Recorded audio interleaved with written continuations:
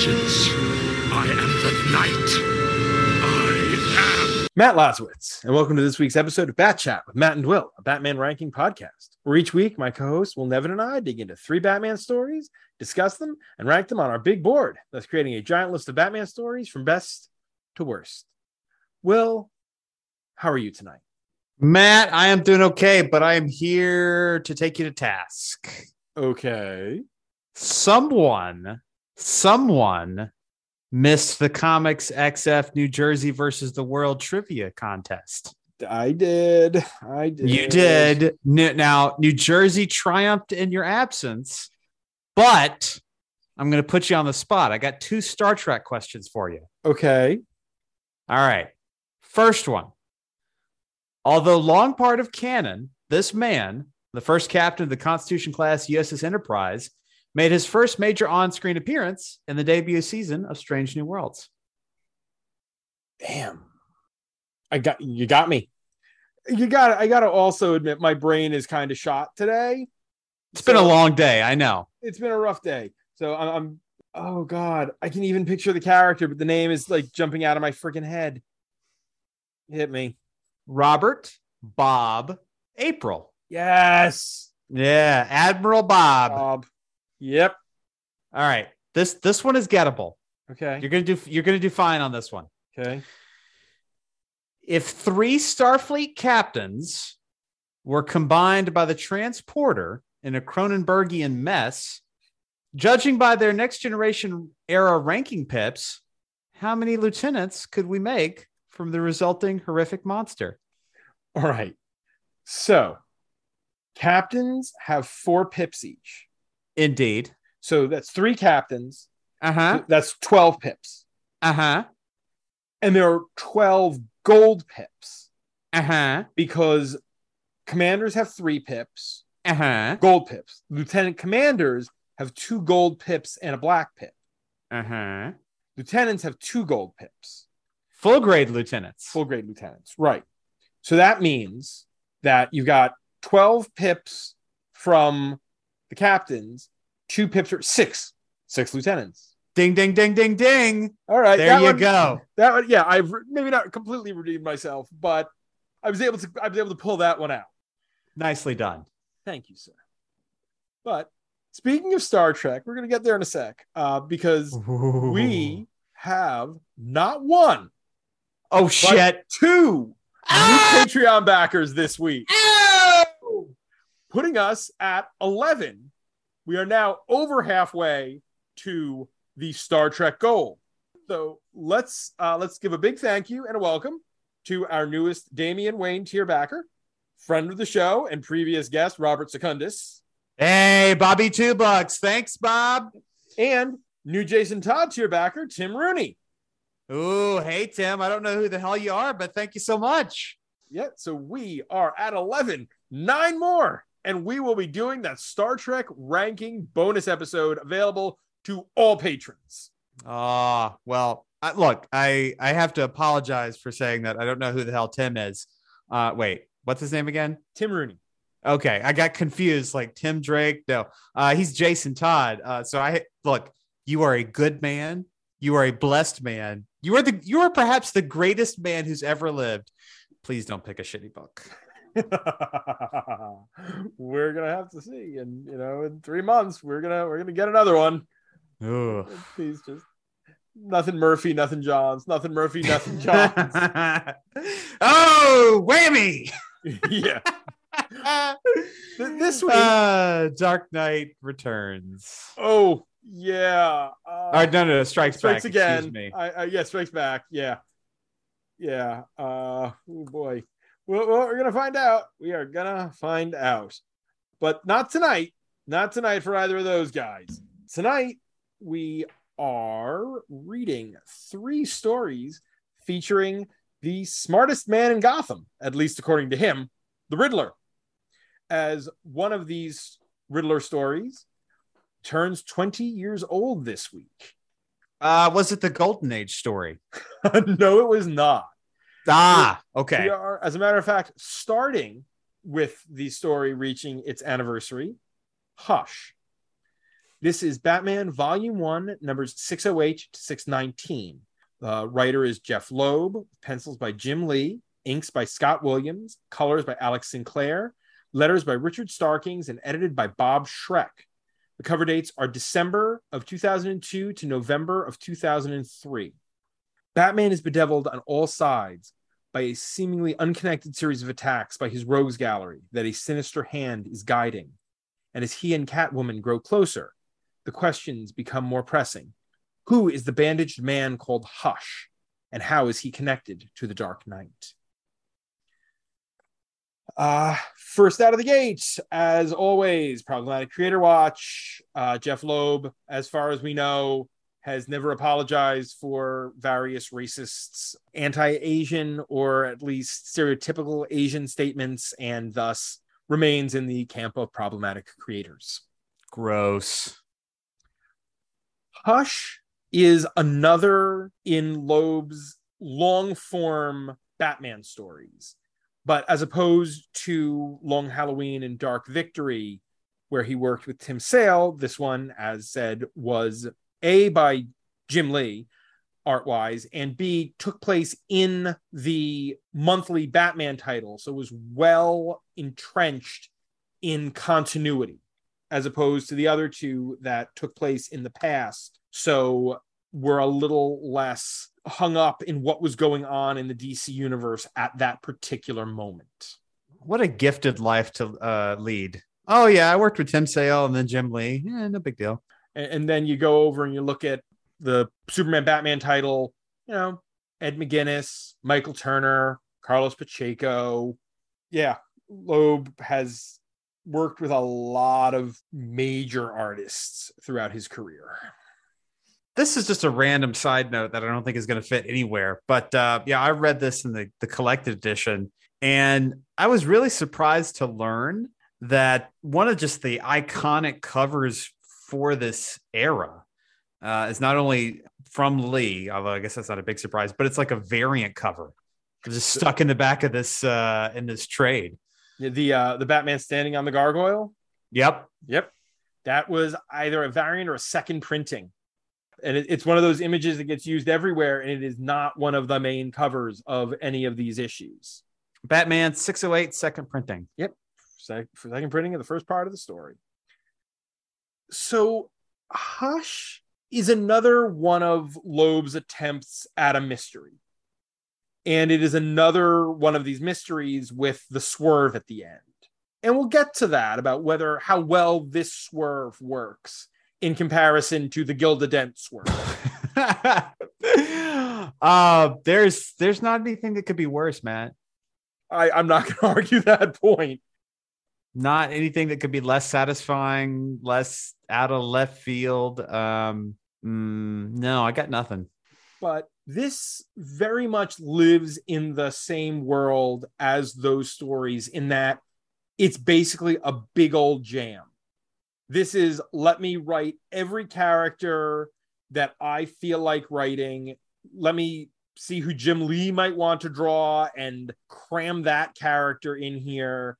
Every bit of continuity. Yep. While it is a 12-part story, it's all really like 1 and 2 issue mini arcs taking part over this 12 issues. Because the first 2 issues are sort of the setup. Then the second 2 issues are in Metropolis. And then there's a one-off, and then the 2 issues with Harley and the Joker. And it's sort of micro arcs forming a wider story. Or I think 1 and 2, 3 is a one-off, 4 and 5 are Metropolis, excuse me. And I will say this for the book, and we'll get into some complaints, I'm sure.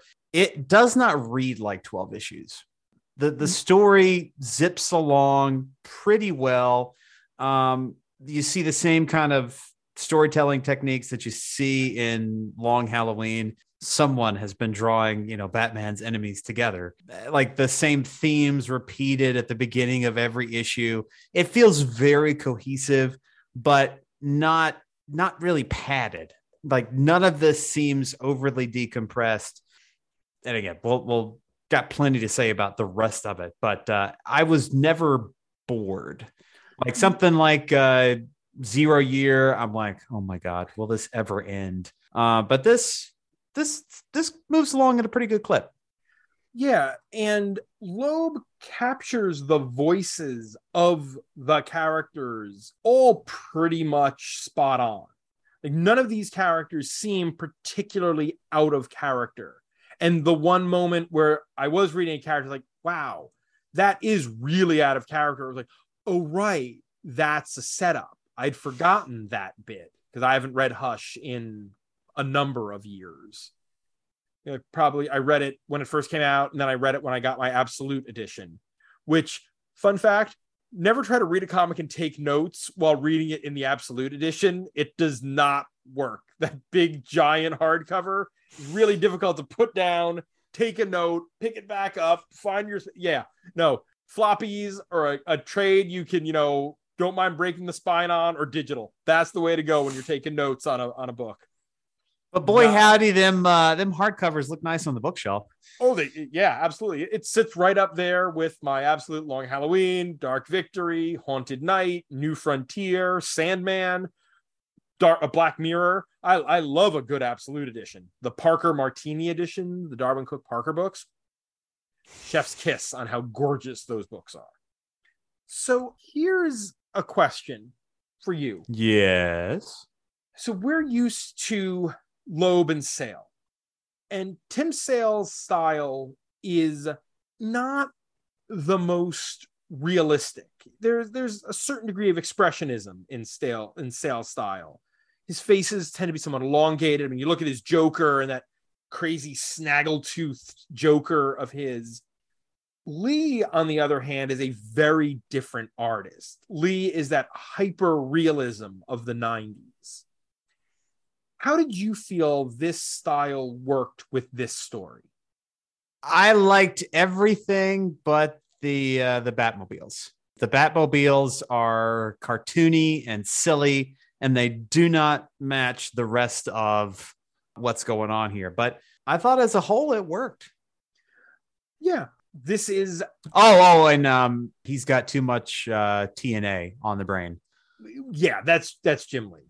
You let Jim Lee draw Poison Ivy and you're going to get what you're going to get. But this is a very well-drawn book. It's well laid out. I think Loeb played to his strengths.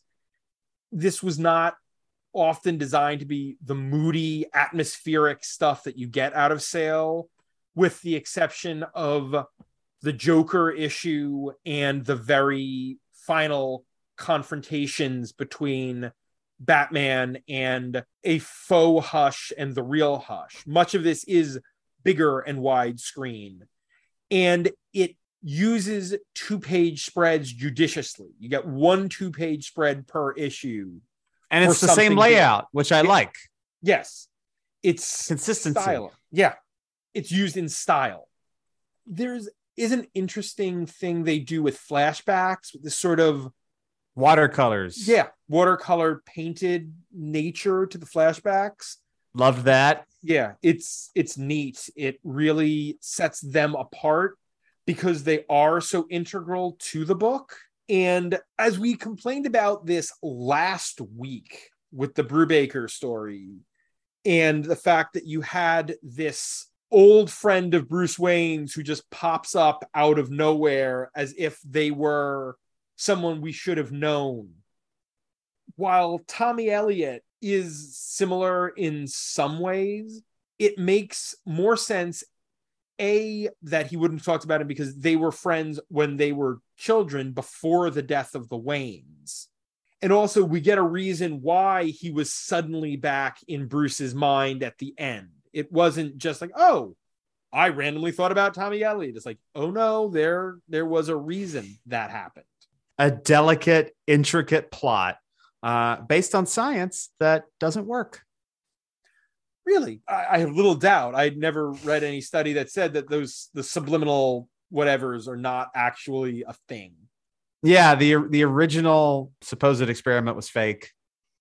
Oh, you learn something new every day. Check the show notes for a Skeptoid podcast link that I'll send to Matt, maybe. But otherwise, go to the Skeptoid podcast, look for subliminal advertising. All right. So I guess we're deep enough into the plot here, right? And then we could talk about like the overall reveal or the mystery or whatever. This is an epic story.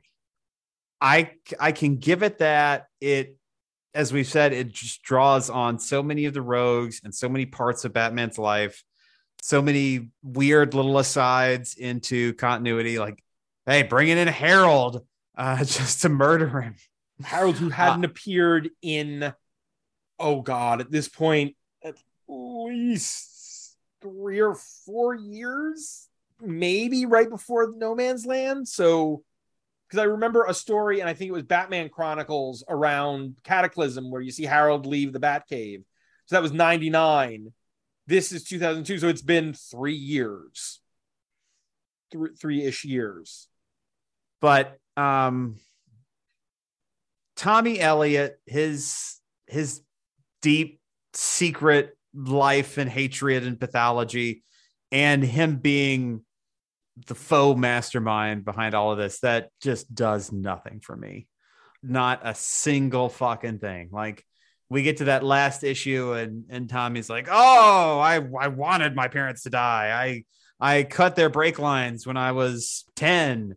And how dare your father save my mother, and I had to wait for her to die for cancer because I wanted all of that money. And then I went on to become a surgeon and have a relatively normal life. But all this time I was plotting my revenge against you. And Jesus Christ, it's just so overwrought and just almost intelligence insulting. Like, it just bleh. Yeah, Tommy Elliott, the bad seed, is a weird twist. And eventually we'll do Heart of Hush from Paul Dini and Dustin Nguyen that tries to flesh out Tommy and give a little more understanding to that. And we'll see how much better it feels for you after you've read Heart of Hush. But Hush as a character, like, from here, he goes right into a long arc in Gotham Knights that is not great. Like, he's sort of the behind the scenes, like, coming in and out of that series for a while. We saw a little bit of that in War Games and the Gotham Knights parts of War Games with him and Prometheus buddying around. But then he doesn't pop up again until the RIP era and Heart of Hush. And he gets more interesting there, but I'm never sure how I feel about Tommy, because this initial thing is he's there not only as a front for this story or within the story, but he's also a front for the readers, because it's friggin' obvious that he's Hush. And even his death, which is sort of there meant to throw you, isn't that shocking that he wasn't dead. It's really to keep you from picking up the true mastermind behind the story. And so many goddamn people in bandages and trench coats, like, fucking exhausting.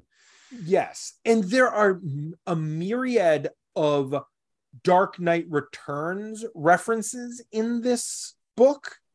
Both the Batman Superman fight, the bald Harvey Dent, and the Batman strangling the Joker nearly to death are all obvious riffs on DKR. That was one really sour note in the book. Yes, Batman should occasionally have a flight of fancy about killing the Joker, but he should never get so close to doing it. That was just too far. He went too far down that road for my taste. And it just, I can't figure out, unless you argue that there is some sort of subliminal mind control or something going on here, why. I mean, you could argue, oh, he'd had this brain injury and he was just hit on the head again, and so that would push him. But he didn't do this when Joker killed Jason. He didn't do this when Joker shot Barbara. He didn't do this when Joker killed Sarah Essen. All things that are referenced. Yeah. Why Tommy Elliott, who he hasn't really spent time with in 30 years, is the thing that pushes him over the edge. And Harvey is used too little in this story and is also used weirdly in that, he springs the Joker from lockup and then we never find out why or where he put the Joker. Like he's like, oh, he let the Joker loose.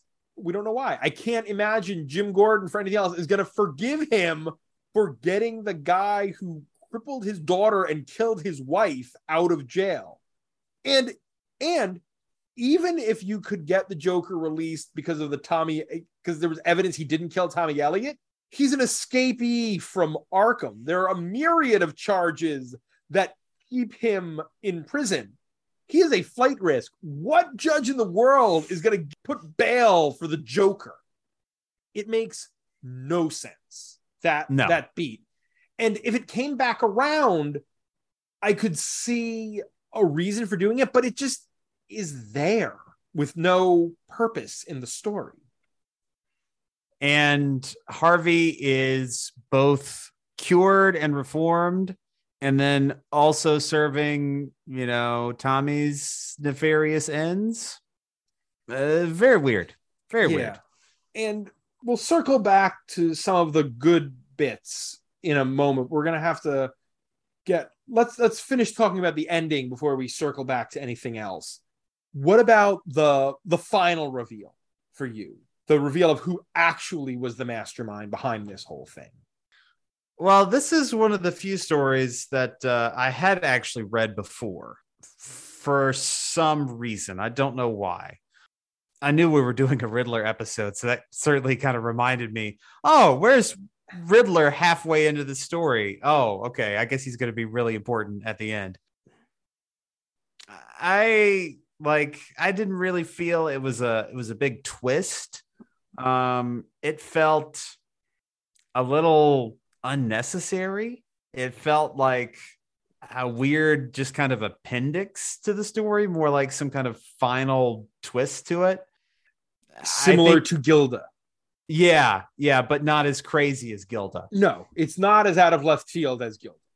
The Riddler at this point had been a joke character for pretty much 20 years. Denny O'Neil wrote an issue of The Question where the Riddler is pretty much a schlub. There's a line Batman has in this story about how he can't figure out why the Riddler hasn't retired yet. And I sort of understand that because the Riddler has been not much of anything. I mean, we saw him in Nightfall, and there he was kind of a joke. And I think there are a few stories in between there and here where they try to make him more of a threat, and it never really works. So here, this is a like, oh, hey, see, Riddler can be cool. My problem, and this is my problem with definitely the next story, and also I think the third, I like a Riddler story that plays fair. You should be able to go back in a Riddler story, the way I feel about it, and follow all the clues to get to the logical ending. And definitely the next story and this one, I don't think the clues are there. They require leaps of logic that don't click for me. You don't like the twist in the third story about how it was the shape of the things that Riddler was trying to steal, and you put those together? Oh, yeah. No. I have them listed, but that is the next story. That's the... Oh. Yeah. My goodness. This is such a herky-jerky order tonight, but that's okay. That's okay. I went chronological after this story just because it's been a long week. Yeah. But we're going to talk about Hush for like 40 minutes, and then we'll have 5 minutes on the last two. One thing I do want to say about the reveal, the page where it's done is probably the most hideous page in the 12 issues of the story. Loeb goes ultra mega Bendis, and we've got these two like railroad tracks of dialogue running down the page as Batman is conversing with his off-screen, off-panel nemesis, and it's just hideous. I fucking hate it. Yeah. Loeb is not Bendis, and I feel like he wouldn't have done that with Tim Sale because of the way Tim Sale draws. It would not have worked. But since Lee can do smaller panels, you know, Lee worked with Claremont, who is also not exactly known for being terse. I think Loeb felt like he could get away with being a little wordier in some places. Who the fuck wants to read a comic that looks like this? That's the thing I don't understand, writers doing this.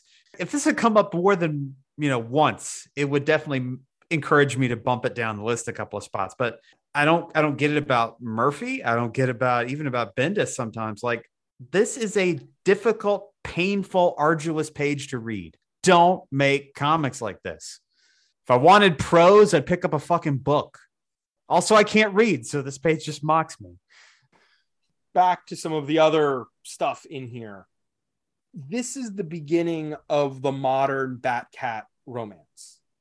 This is really where Bruce and Selina come together for the first time since the Crisis. And I feel like it works, or at least Batman and Catwoman, because we've seen Bruce and Selina before in Long Halloween and Dark Victory. But this is the time where their lives are intersecting. And this is taking place during the Brubaker Catwoman run, hence seeing Selina with Leslie Tompkins during this story. I like the fact that this isn't easy for either of them. It would have been very easy to write this story where suddenly they just decide that they're together and they kind of fall for each other. But no, these are two very independent people. And Batman struggles with the decision to tell Selina. He spends time trying to figure out if it's the right thing to do. He talks to Nightwing about it. Or Nightwing talks at him about it anyway, which is a nice touch. I like Bruce and Selina as a couple. I like the way they play off each other. And so I think this serves as the beginning of everything that has come between the two of them since, for good or ill. And I like the way that there's a lot of thought that goes into this relationship. How is Tim going to react? What's Nightwing going to say? The decision to bring her into the cave was represented as something serious. The decision to unmask and disclose Bruce was very serious and deliberate. And those were some nice notes. Selina has a hard time, and she stands up to him when he's acting like Batman, when he's not necessarily being trustworthy or trusting of her. She calls him out on it each time. And when Alfred or Tim get up in her grill, she is a little quick to threaten to scratch their eyes out. And I love Alfred's reaction. There isn't a ton of Alfred in here, but whenever he shows up, he's well represented. And I like, you don't like me very much, do you? Oh no, I think the world of you. But I've healed his wounds for years, but there's one thing I can't heal: a broken heart. A broken heart. Yeah, and it's a great moment because Alfred would think like that. Alfred would think about when Bruce falls in love, what has happened every time before this. And we should have known that Tommy Elliott was up to no good when he shows up and calls him Alf. Yeah. Ugh. Yeah. Like, no, you're a bad man. Bad egg right there. Also, at this point, Loeb was not just writing Batman. He was the regular ongoing writer on Superman. So that's why there is such an organic interplay between Clark and Bruce and Lois and Selina and Bruce and Lois and Bruce and Perry White. I love that Bruce owns the Daily Planet. I think that's a great thing that he bought it from Luthor because Luthor had bought it to shut it down. And that it's a whole big plot in the Superman titles that doesn't really affect anything here. This is a much less entry-level story than Long Halloween because of things like that, because of President Luthor, because of Talia as CEO of LexCorp. And boy, by the way, an evil billionaire as president, and he actually divests himself of his holdings. What weird fictional nonsense is that? Lex Luthor being less evil than reality. Amazing. I like all the Talia in here. There are some characters that don't get enough room to breathe. The characters that come in towards the end, as we said, Harvey, Scarecrow as well, is just kind of like, oh, and here's Scarecrow. I would have liked some of the Scarecrow stuff to be seeded in earlier. Yes, where it could have been a more plausible misdirection. Yes. And Ra's is just sort of there. At no point, even when you get that initial clue, did I ever think that this was Ra's al Ghul. Ra's is not going to play this kind of game. Yeah, he's not subtle. He's just going to steal your parents' bodies and just try to break you. Yeah, Ra's might be subtle with someone else, but not with Bruce. And this is one of, if not the last story where Jason Todd's shadow hangs very, very heavily. Because Jason will be resurrected within a couple of years of the end of this story. And this sets up a lot of those pieces for the resurrection of Jason Todd. And eventually it will be retconned in that at least somewhat during the fight between Batman and Clayface, that is really Jason. That Jason was part of this conspiracy. All right, that's dumb. Yeah, I was not a big fan of that particular retcon. It seemed needless. But the design for future fake Jason Todd is pretty tight. Yes, I like Jason Hush. I think that was a really solid design. The wisp of gray in there. Why would a corpse age? Question mark. That works out. And once you get past the initial... Has that come up before? I feel like that... No. The question of why a corpse would age. I'm feeling the strangest deja vu. I feel like that has come up at some point. Maybe I'm just losing my mind. You know what? I'm sure it has somewhere. I'm not sure where, but that does not strike me as a unique idea. I like Jim. I like how Jim is used here, but I wish that it had more breathing room too. I would have liked more of Jim and Harvey. And why they made the whole point that it was Jim's old service piece that he handed in to the GCPD that shot Tommy Elliott. And it's like, well, what does that have to do with anything? That seems like another needless layer to this plot. I just want to underline again, as I'm flipping through, looking at the Metropolis issues, Jim Lee should have just stopped, right? Look, I'm not going to begrudge a man his sexual needs, but you shouldn't put that in the comic book. I'm staring right now at a panel of Lois Lane as she's falling from, I guess that's the Daily Planet, and the cleavage is just right there. It's so in your face. Her breasts are literally busting out of her blazer. It's ridiculous. That's Jim Lee for you. I do like a lot of those issues, the Batman Superman fight, the fact that Bruce trusts that the only way to snap Clark out of Ivy's mind control is to put someone he cares about in danger, and that will make Clark come to, because deep down Clark is a good person. I disagree with Bruce thinking that he is not. Yeah. Right. Although, I sit back and you wonder about that. You think that might be Bruce being harder on himself than anyone else is, but I don't know. I don't know if this story should have been shorter, but I think it could have been some of the action could have been distributed better to give some of it time to breathe in better ways. I would have liked more of Harvey and Jim.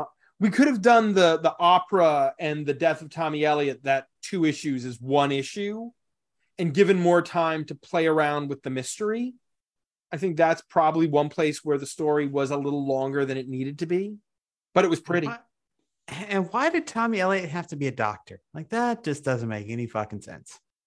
It served the story. The core of the character, the core evil of the character is he is a spoiled little shit who wanted his parents' money as soon as possible. He got that money.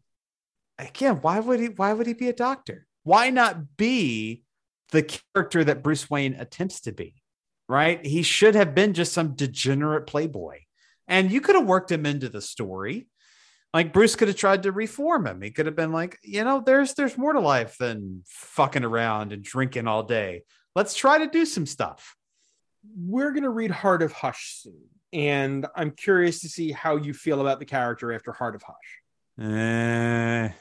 I don't know if it's really going to change much, but I'm curious to see what that might change in your opinion. I also never get why Jeff Loeb decided somewhere that the Scarecrow speaks in nursery rhymes, because that's something that's been in all of these books. And he's the only one who's ever had the Scarecrow speak in nursery rhymes. It's weird. Why Bruce and Tommy play some ill-defined war game when they could just play chess. There's that too. I don't know if I have much else here aside from the story blows up a lot of Batmobiles. A lot of weird Batmobiles. So I think that's about it on this one for me. All right, that means it's time to put Batman Hush on the big board.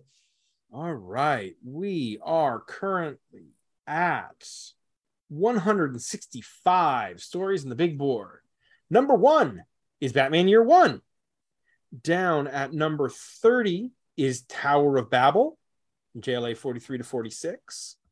Down at 60 is Where Were You the Night Batman Was Killed, from Batman Volume 1, numbers 291 to 294.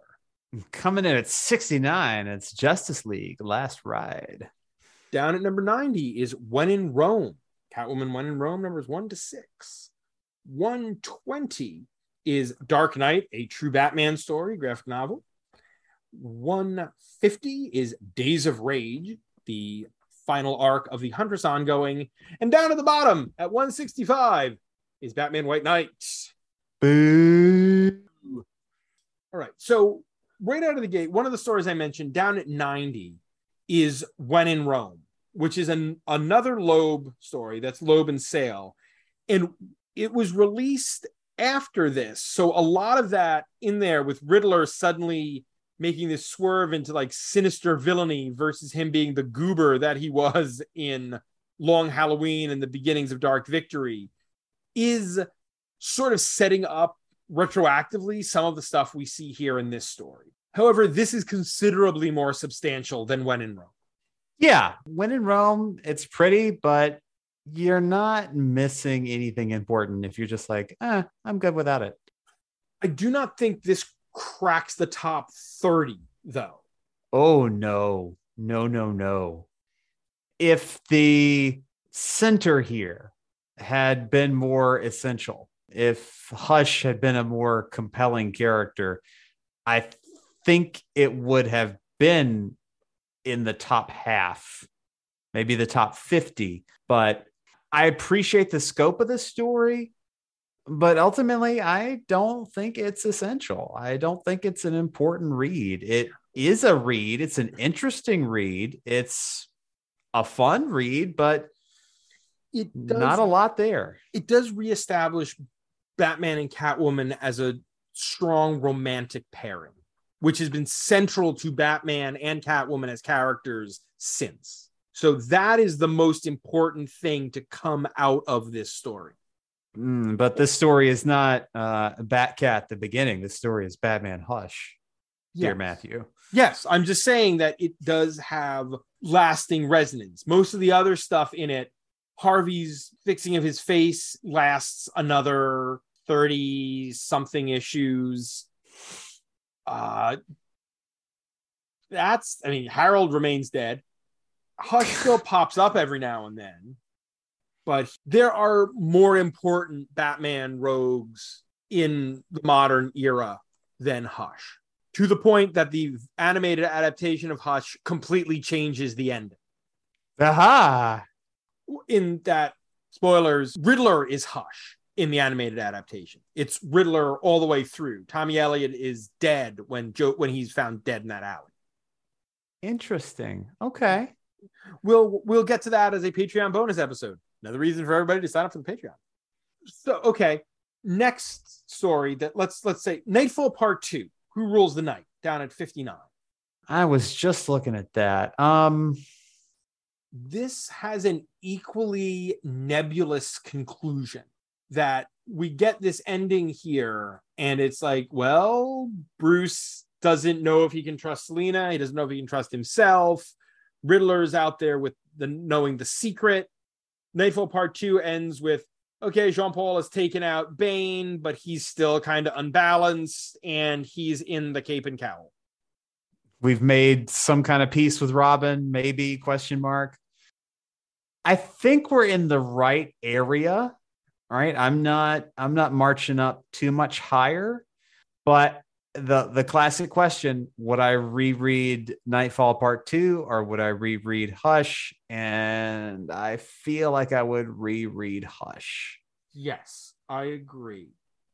That being the case, I think 53, Thrill Killer.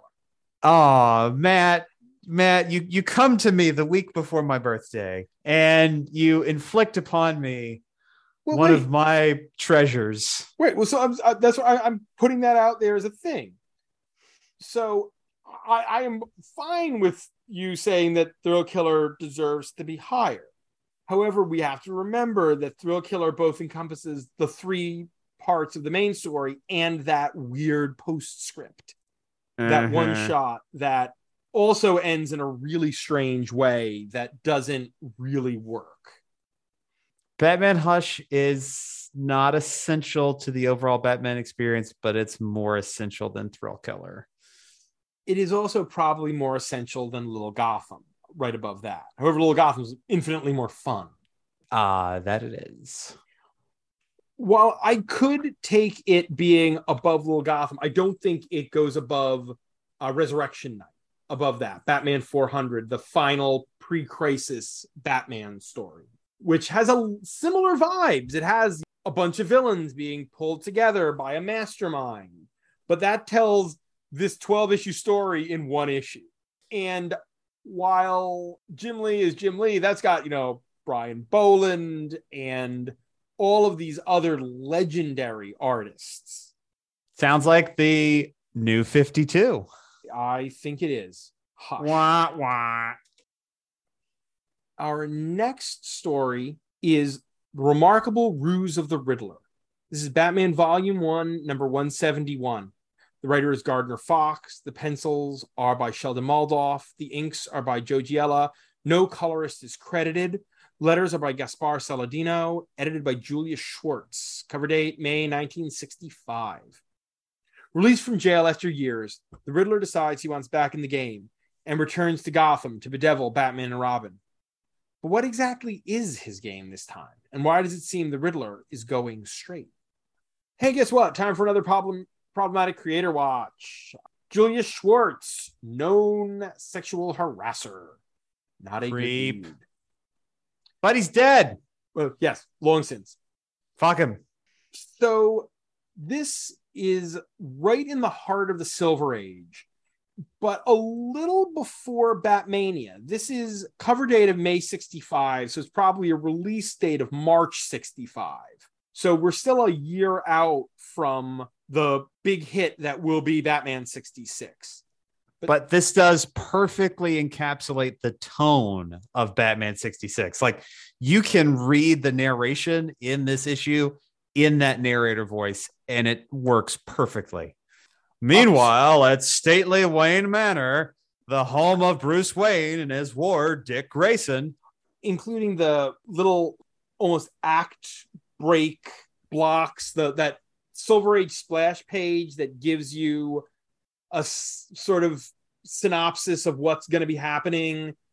There's a lot of the Silver Age to this, and this is, as opposed to a lot of the Silver Age stories we've done, a full 25-page story in one book. This isn't a Batman lead with a Robin backup like the Beware of Poison Ivy from 181. This is a full-length Batman story in here. And as is pointed out, the first Riddler story in 17 years. The Riddler has not appeared in a comic in 17 years. Could you imagine going 17 months without a Riddler story nowadays? He's coming back with a new gimmick, a new look every 6 months. And I mean, let's be fair. Could you imagine going 17 days without a Joker story? So now we can't do this Riddler episode without again talking about One Bad Day and how fucking terrible that was. And this story talks about the Riddler's original origin, the one that isn't weirdly retconned, where he cheated at puzzles in school to prove he was smarter. It's like, okay, he's a crook. He's been a crook from day one. As opposed to One Bad Day, which is just, I don't know, a mess. My father was the headmaster at a school and he beat me mercilessly. And I killed a man at the age of 12. I killed Professor Dead Poet Society. Yes. Beat him to death on a basketball court. That's not the Riddler. I don't like thinking about that story. It was real bad. This one though, a fucking hoot. I loved this. This is a very fun Silver Age story. And I love that this is Riddler like, oh, this other mob, the Molehill mob, is driving Batman up the wall, thwarting him. I'm going to help him because I want to be the sole object of his attention. Again, I think I said this in the print column when we talked about One Bad Day. With the possible exception of the Joker, there is no Batman villain who is queer-coded more regularly than the Riddler. And you get into shows like Gotham, where it's almost text, and Harley Quinn, the animated series, where it is text.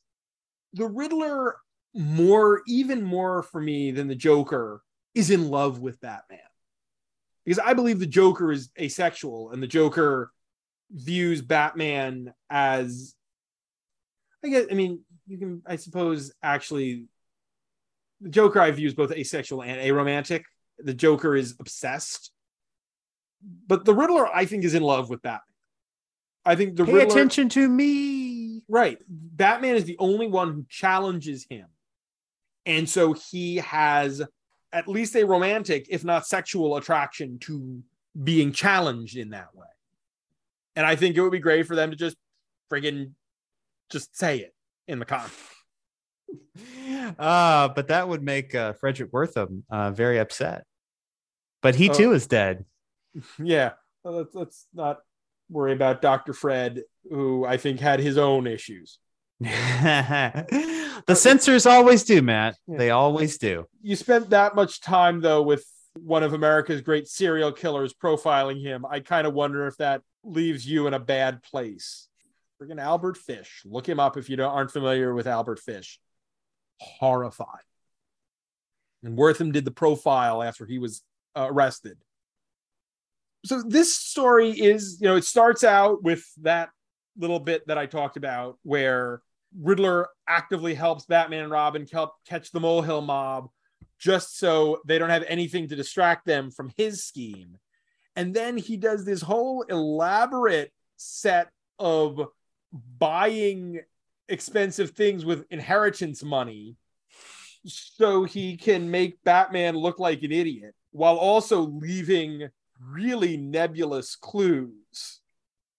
To make this into a fully formed Batman 66 plot, like there would have had to have been consequences. Like Batman would have tried to arrest Riddler, and then Commissioner Gordon would have come along and said, well, Batman, we're going to have to take you in for making a false arrest. I'm so sorry about this, but the law is clear. We have to arrest you. You assaulted him. We're going to have to lock you up for assault. And then Riddler doesn't press charges, but Batman has to spend some time in jail. Right? Is this the end of our Caped Crusader? Will he be spending time in prison? Stay tuned.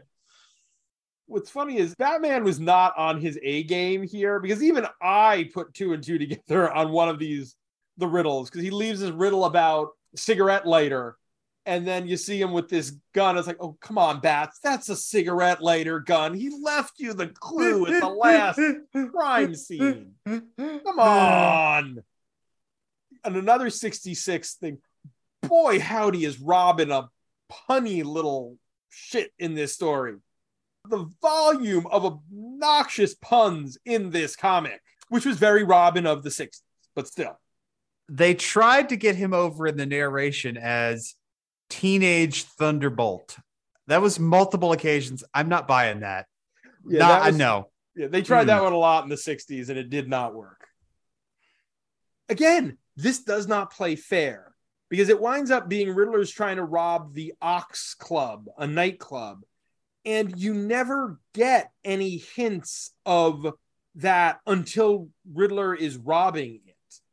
Well, I would have liked there to be the possibility of figuring out what Riddler was going after here, instead of it just being like, oh, it's going to be the newspaper. Wait, no, it's going to be the Ox Club. It's like, we didn't have any hints of any of those possible crimes. But one was a cross, and the other one was the other thing. And a pearl.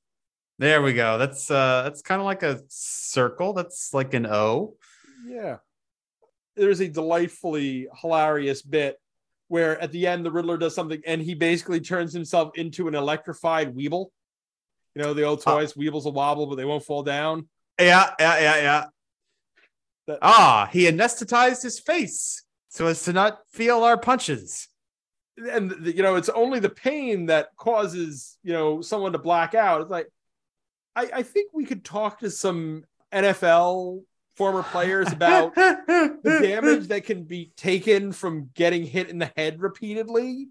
That would indicate that Batman spending like 10 minutes punching the Riddler in the head as hard as he can is gonna cause some problems that even with an anesthetized head is going to make Eddie in a really bad way moving forward.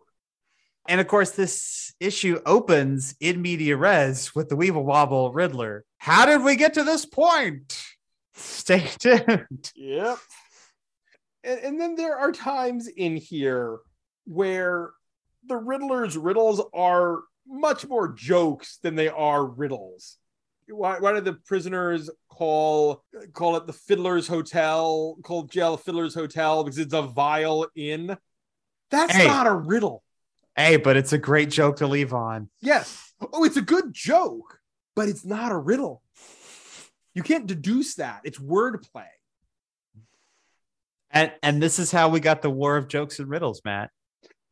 Yep. Still not as good as deducing from 2 riddles that are Russians and a ballpoint banana that a Russian person is going to slip on a banana peel and break their neck. The only possible solution. We need to do that movie as a bonus episode soon, because I love that movie. We do. I got the 66 box set. Pick out some random episodes to do. I just look, I know it's not everybody's thing. If it's anybody's thing, it's my thing. I watched a whole mess of TV Land episodes, and I just love the slow degeneration of the series. At the very end, that last 3rd season, it's just the same black soundstage where they fight on every single time. I love how you can see the shots reused in every episode. Like, they take the movie and they just cut shots from that and use it in every episode. It's like, Oh, they're going to police headquarters. That's that same smoke roll by. Like, I love just the idiosyncrasies of this weird, dumb little show. But the third season also has the Batman Joker surfing contest episode. Cesar Romero. No, I'm not going to shave my mustache. Fuck you. Mustache stays on. Get over it. The original Henry Cavill. Yes. This, and we'll definitely discuss this where it falls within the oeuvre on the big board. But this is another trifle. Most of these 60s stories at this point are trifles. And this would be easy to say as a joke, but I'm very serious, and I love the evolution of language. You're at the Ox Club, which is this Western themed club, which is addressed as one of, quote, Gotham's gay night spots. And that is said with entirely, pardon the pun here, entirely straight. And it is not meant to be what it is meant to be today. And it's interesting that, in 40 years, 30 years from the time this story was written, that phrase would never be used again because it is an entirely different connotation. It is fascinating the way language evolves. Yeah, and the next story has kind of a gay nightclub. Totally different. Totally different. I like that this story does have Riddler being pretty clever. I mean, he is jerking Batman around. And that's how the Riddler should be. The Riddler, I can find him very frustrating for being an unctuous, obnoxious jerk. But that's what he is. That is the Riddler at his best, is when he's just so friggin' full of himself. And that's what he is here. Like, he gets sprung from jail. He gets paroled. And what is the first thing he does? I'm going back to Gotham to fuck with Batman. Doesn't even take a day. He's like, no, I'm going straight there. I think everyone should be afraid of Joker, but everyone should want to punch Eddie in the face. Absolutely. The best version of the Riddler I have ever encountered, for me, is in the Arkham games. Because he's such an obnoxious jerk. He just sits there and he cackles at you and he talks down to you. And it's so satisfying when you get to the end of an Arkham game and you get to just take him down. It feels so good. Screw you, Eddie. And their side quest too, which is, that's about right. Yeah, exactly. Joker is your A plot. Riddler is at best your B plot. Do you have anything else? I'll say that I don't think manhole covers roll that way. No, and also, this is also a very 66 thing that we see a whole scene with Batman at a PAL lunch. It's like, yeah, give it another 10 years. You're not catching Batman dead at a police athletics league picnic luncheon. All right. I believe that means it's time to put the remarkable ruse of the Riddler on the big board. All right, so let's move down into Trifle Town. Down to Trifle Town. That's 80s and 90s. Fearless from last week, the Brubaker story. Batgirl Day One, the first Harley in comics. When in Rome, the Misfits. Those are all trifle stories. I don't think I could put this any higher than, we'll say 80. Yeah, I mean, I think it goes lower than a lot of those. I think it's above. I mean, I just said it. As much as I love the Tim Sale art in it, 95, The Misfits, is 3 issues, and it has weird pacing problems, especially when you get to that last issue. This is a well-paced 25 pages. It is. Silver Age stories can be tricky, but this one moves at a good clip and everything is there. I'm still looking higher. Yeah, I don't think it goes above 85. The first time Batman and Superman get together, Because Where that's wackier it's and just wacky. the right amount of wacky. Yeah, and it's more significant. It's the origin of how Batman and Superman became friends. This is, yes, it's the first Silver Age appearance of the Riddler, but it's not the first appearance of the Riddler. Refresh me on Fearless. Fearless is At the 86. Brubaker story, the one with the. Oh my Batman's God! old friend. Did we just read that last week? That was last week. Christ Almighty! Let's be fair. I can't keep all these comics straight in my brain. And the title doesn't exactly leave you with a lot of significance. It's like, oh, it's Fearless. That sounds like a Scarecrow story because it's got fear in it. It's a Batman comic. I want to put it right in that range. I think you're looking like 90 to 95. I'm looking 90 to 85. Okay. All right. See, I think we might compromise. What about 91? 90 is Secret of the Waiting Graves, the first Denny O'Neil, Neil Adams Batman story. Fair. That is historically significant. Below that is When in Rome, which is a trifle that doesn't really matter in the grand scheme of anything, but is awful pretty, which is why it winds up so high. I think this probably falls right in there. I think this is the new 91. Okay, I can live with that. Our final story of the night is Enigma, Consulting Detective. This is Detective Comics Volume 1, number 822. The writer is Paul Dini, with pencils by Don Kramer, inks by Wayne Foucher, colors by John Kalish, letters by Jared K. Fletcher, edited by Pete Tomasi and Michael Siglain. The cover date is October of 2006. The death of a socialite brings new competition to Batman for world's greatest detective, the Riddler, who's been hired by the deceased's uncle to find her killer. So we're back in Dini Town. This is early in Dini's detective run. This is, as a matter of fact, not too short after Beautiful People. This is actually the issue after Beautiful People. So this is Dini's second issue on detective. And it is, a reimagining of Riddler, because we're dealing with Dini having to tie up the hush bit that Eddie knows the secret. And so he's like, oh yeah, we saw him get hit in the head by a friggin' mace in Infinite Crisis number 7. So, he's been in a coma during the 1 year gap. And now that he's come out of it, he doesn't remember. Not necessarily how amnesia works every time, but it's a comic book and great. It removes that bit of minutia and resets the Riddler. And again, I like that Eddie here is just kind of an unctuous jerk. And he works just as well as an antagonist than as a villain in this story, because he is actually kind of going straight. He's just nowhere near as good at being a detective as he thinks he is, as we will see over the course of the story. And I like the moment where Batman is absolutely content to just let him crow.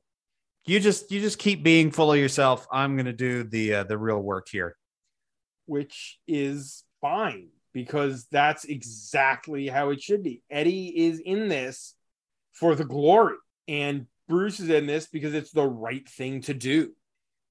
And Dini gets Riddler's voice. I mean, Dini wrote Arkham Asylum and Arkham City. He wrote that Riddler that you want to punch in the face. And here is a Riddler who you want to punch in the face.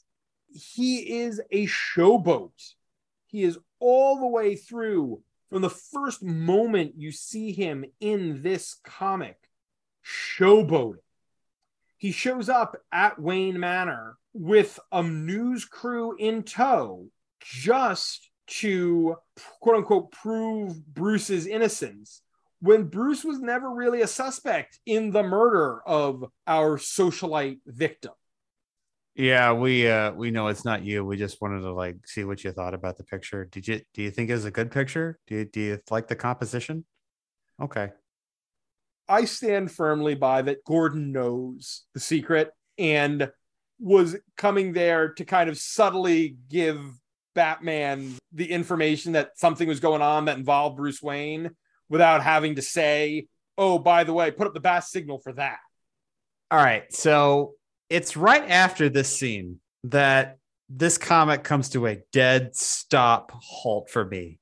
And I think gave me the beginnings of a brain tumor. Bruce is given this picture of a fake Bruce Wayne with this murder victim. His first stop in the line of people to interrogate is some other guy that she was seeing. He figures out who the fake Bruce Wayne is. 15 pages later, he checks that guy out. 15 pages later, what the fuck are you doing to me, Paul? Like my brain stopped here because I'm given this picture of a bald guy, quote, a surly runt trying hard to appropriate the Lex Luthor look.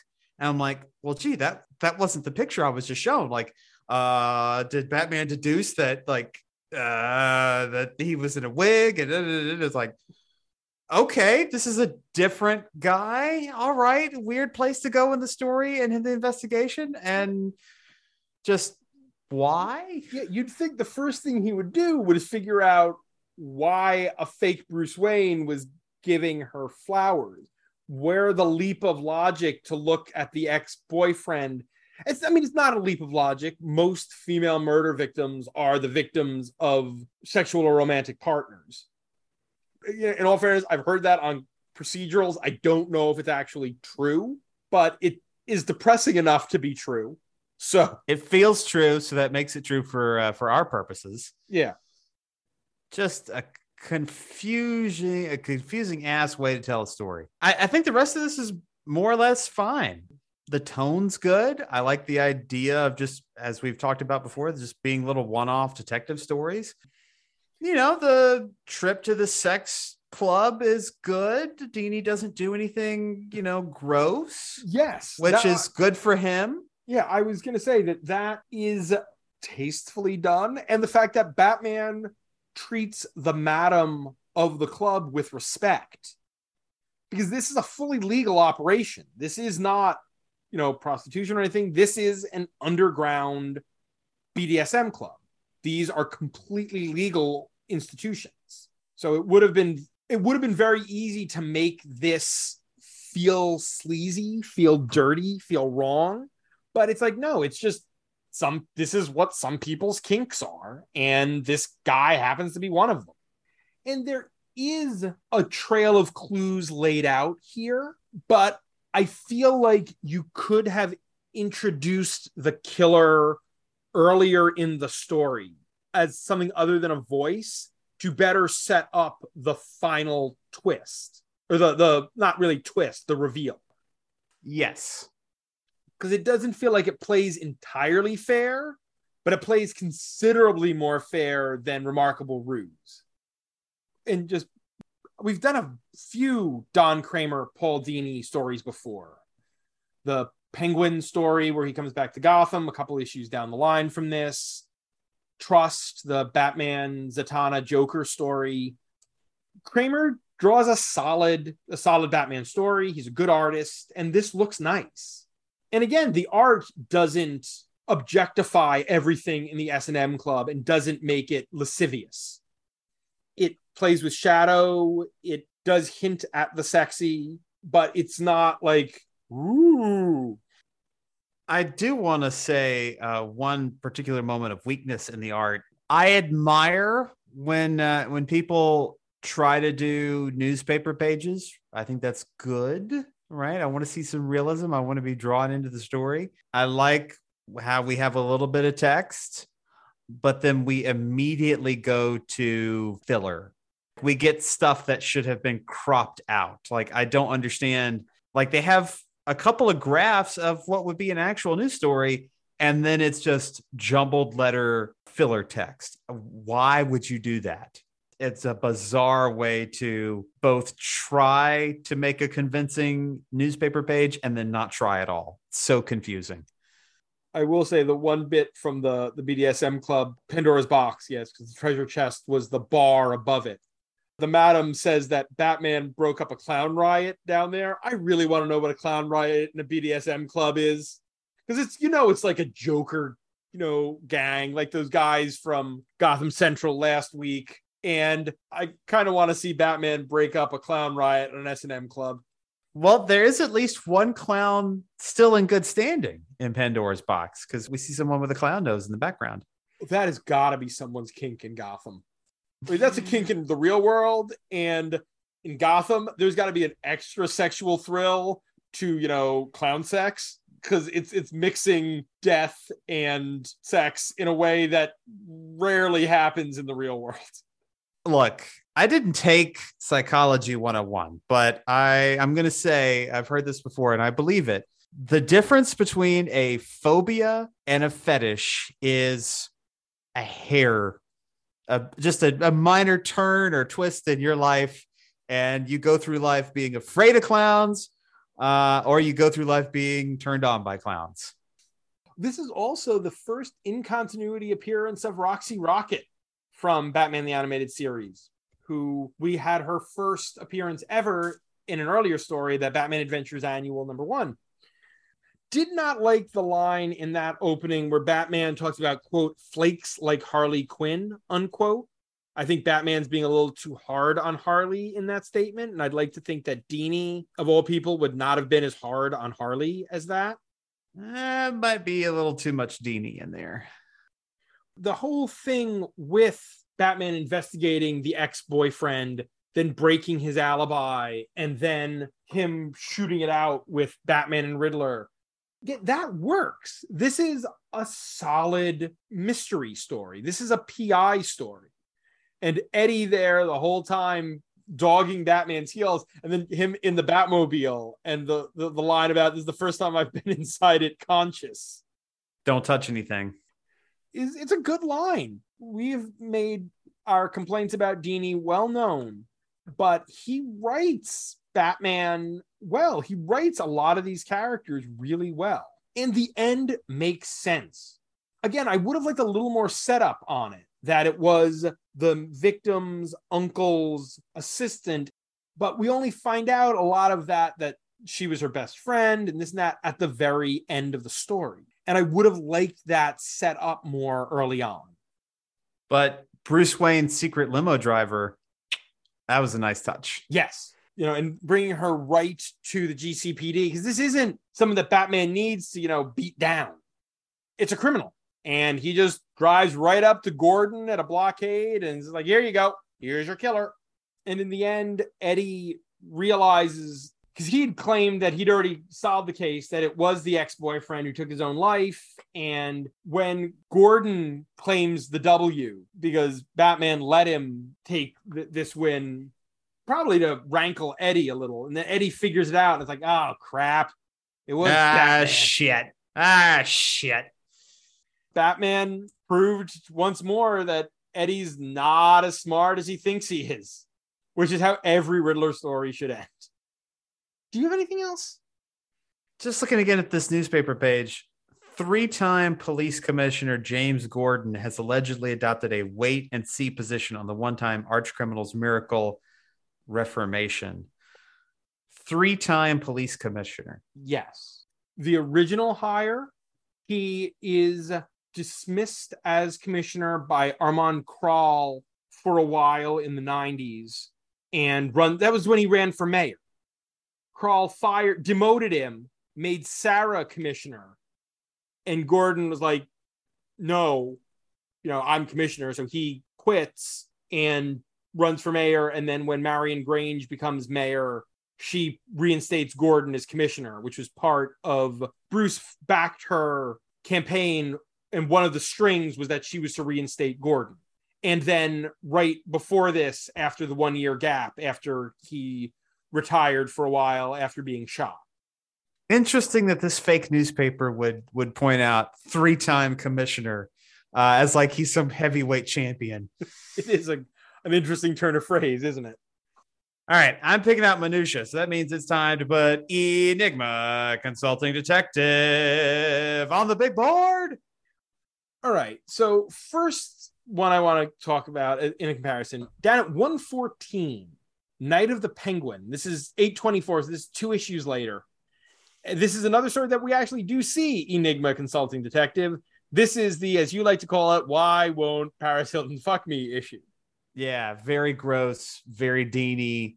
That's why it's down there. This is better than that. I agree. I actually would put this a little bit above Remarkable Ruse, because I think this does a good job in telling the story it's telling. And I like this status quo for the Riddler. It didn't last for too long, but I think it's a really cool take on Riddler, making him an antagonist rather than a villain. If only he had been able to go up against Slam Bradley. Like if they had been competing private dicks. I would have read that comic in a heartbeat. Slam would have had nothing of this. Slam would have punched him in the head. Yeah, repeatedly. Yeah. It would have been that the one punch Guy Gardner Batman fight panel, only it would have been Slam Bradley punching Riddler in the head. One punch. All right, so at 79 is Trust. That's the 2-part Zatanna Batman Joker Dini Kramer issue. This has to be above that because I am not going to award Paul Dini's continued obsession with Zatanna. However, just because there's one more, and we know that it's not going here, it's not up at 29, which is another Dini Kramer Sleigh Ride, the Joker Tim Drake issue. No. Not that good. Uh-uh. So that unfortunately gives us a pretty wide range between 29 and 79. Well, let's put a cap on it. It's not going above Nightfall at 60. Nightfall Part 2 at 60. No, it's not. All right, well, here's one. 64, Cold Case. That's another mystery. That's the Thomas Wayne serial killer story. I actually like that more. That did give me a chance to discuss libel law on the podcast. And it has, I feel, a more satisfying conclusion. Yeah. Going down a little more, I don't think it goes above Fear for Sale at 69, because that's fun. I love Fear for Sale. Harley Quinn number 25 at 71. What's that? That's Harley beats the shit out of the Joker in Arkham. Oh yeah, that's pretty good. Yeah. So right now so if we're saying that, that's 71. So now we're between 71 and 79. That's a real. We're now in a nice tight window. Boy, my inclination is to put everything above Killing Joke.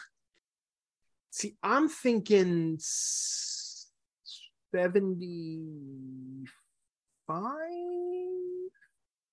I think I like the post-crisis origin of Jason Todd more.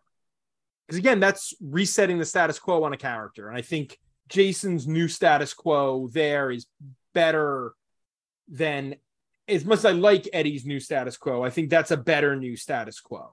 So that would make this the new 76? Yes. Works for me. Fear of Faith, the second No Man's Land arc, down a bit. That was not particularly good.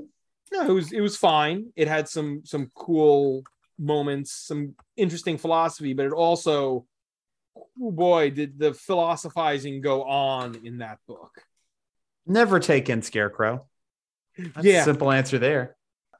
I understand all that you want to say about, trusting Reformation and this and that. The fact that he's still wearing the friggin' Scarecrow costume, that should tip you off that this isn't a good thing. No, not a good thing at all. So that means we are now at 168 stories on the big board. We are well on our way to 200. Woo! Next week, folks, buckle up. Buckle up, because we are recording right around Will's birthday. So he's picking the stories, and it's going to be wild. Closing a narrative thread for the show. Doing everybody a service. Everybody but us. Hey, look. spoiler, we're reading the follow-up to Batman and Superman versus Vampires and Werewolves. You know, the decision is not going to be that hard, right? It's either going to be better or worse. And if it's worse, is it going to be the worst thing we've read so far? You know, I said we needed to do some stories that were going down at the bottom of the list again. You're doing us a service on that one, I guess. But yeah, we'd like to thank our Patreon backers. Dan Grote, June, Conduit of Outdated Joke Names. June, come on. Josh Wheel, Mrs. Abigail Harkbaum. Asimov Fangirl, Tony Thornley, Sam Hopper, Christian Smith, John Wickham, Robert Secundus, and Tim Bobby Rooney. $2. And Tim Rooney for their support. You can follow this podcast on Twitter at BatChatComics, and the show is available on Apple Podcasts, Google Podcasts, Stitcher, Spotify, Amazon Music /Audible, and on comicsxf.com, where new episodes drop every Thursday.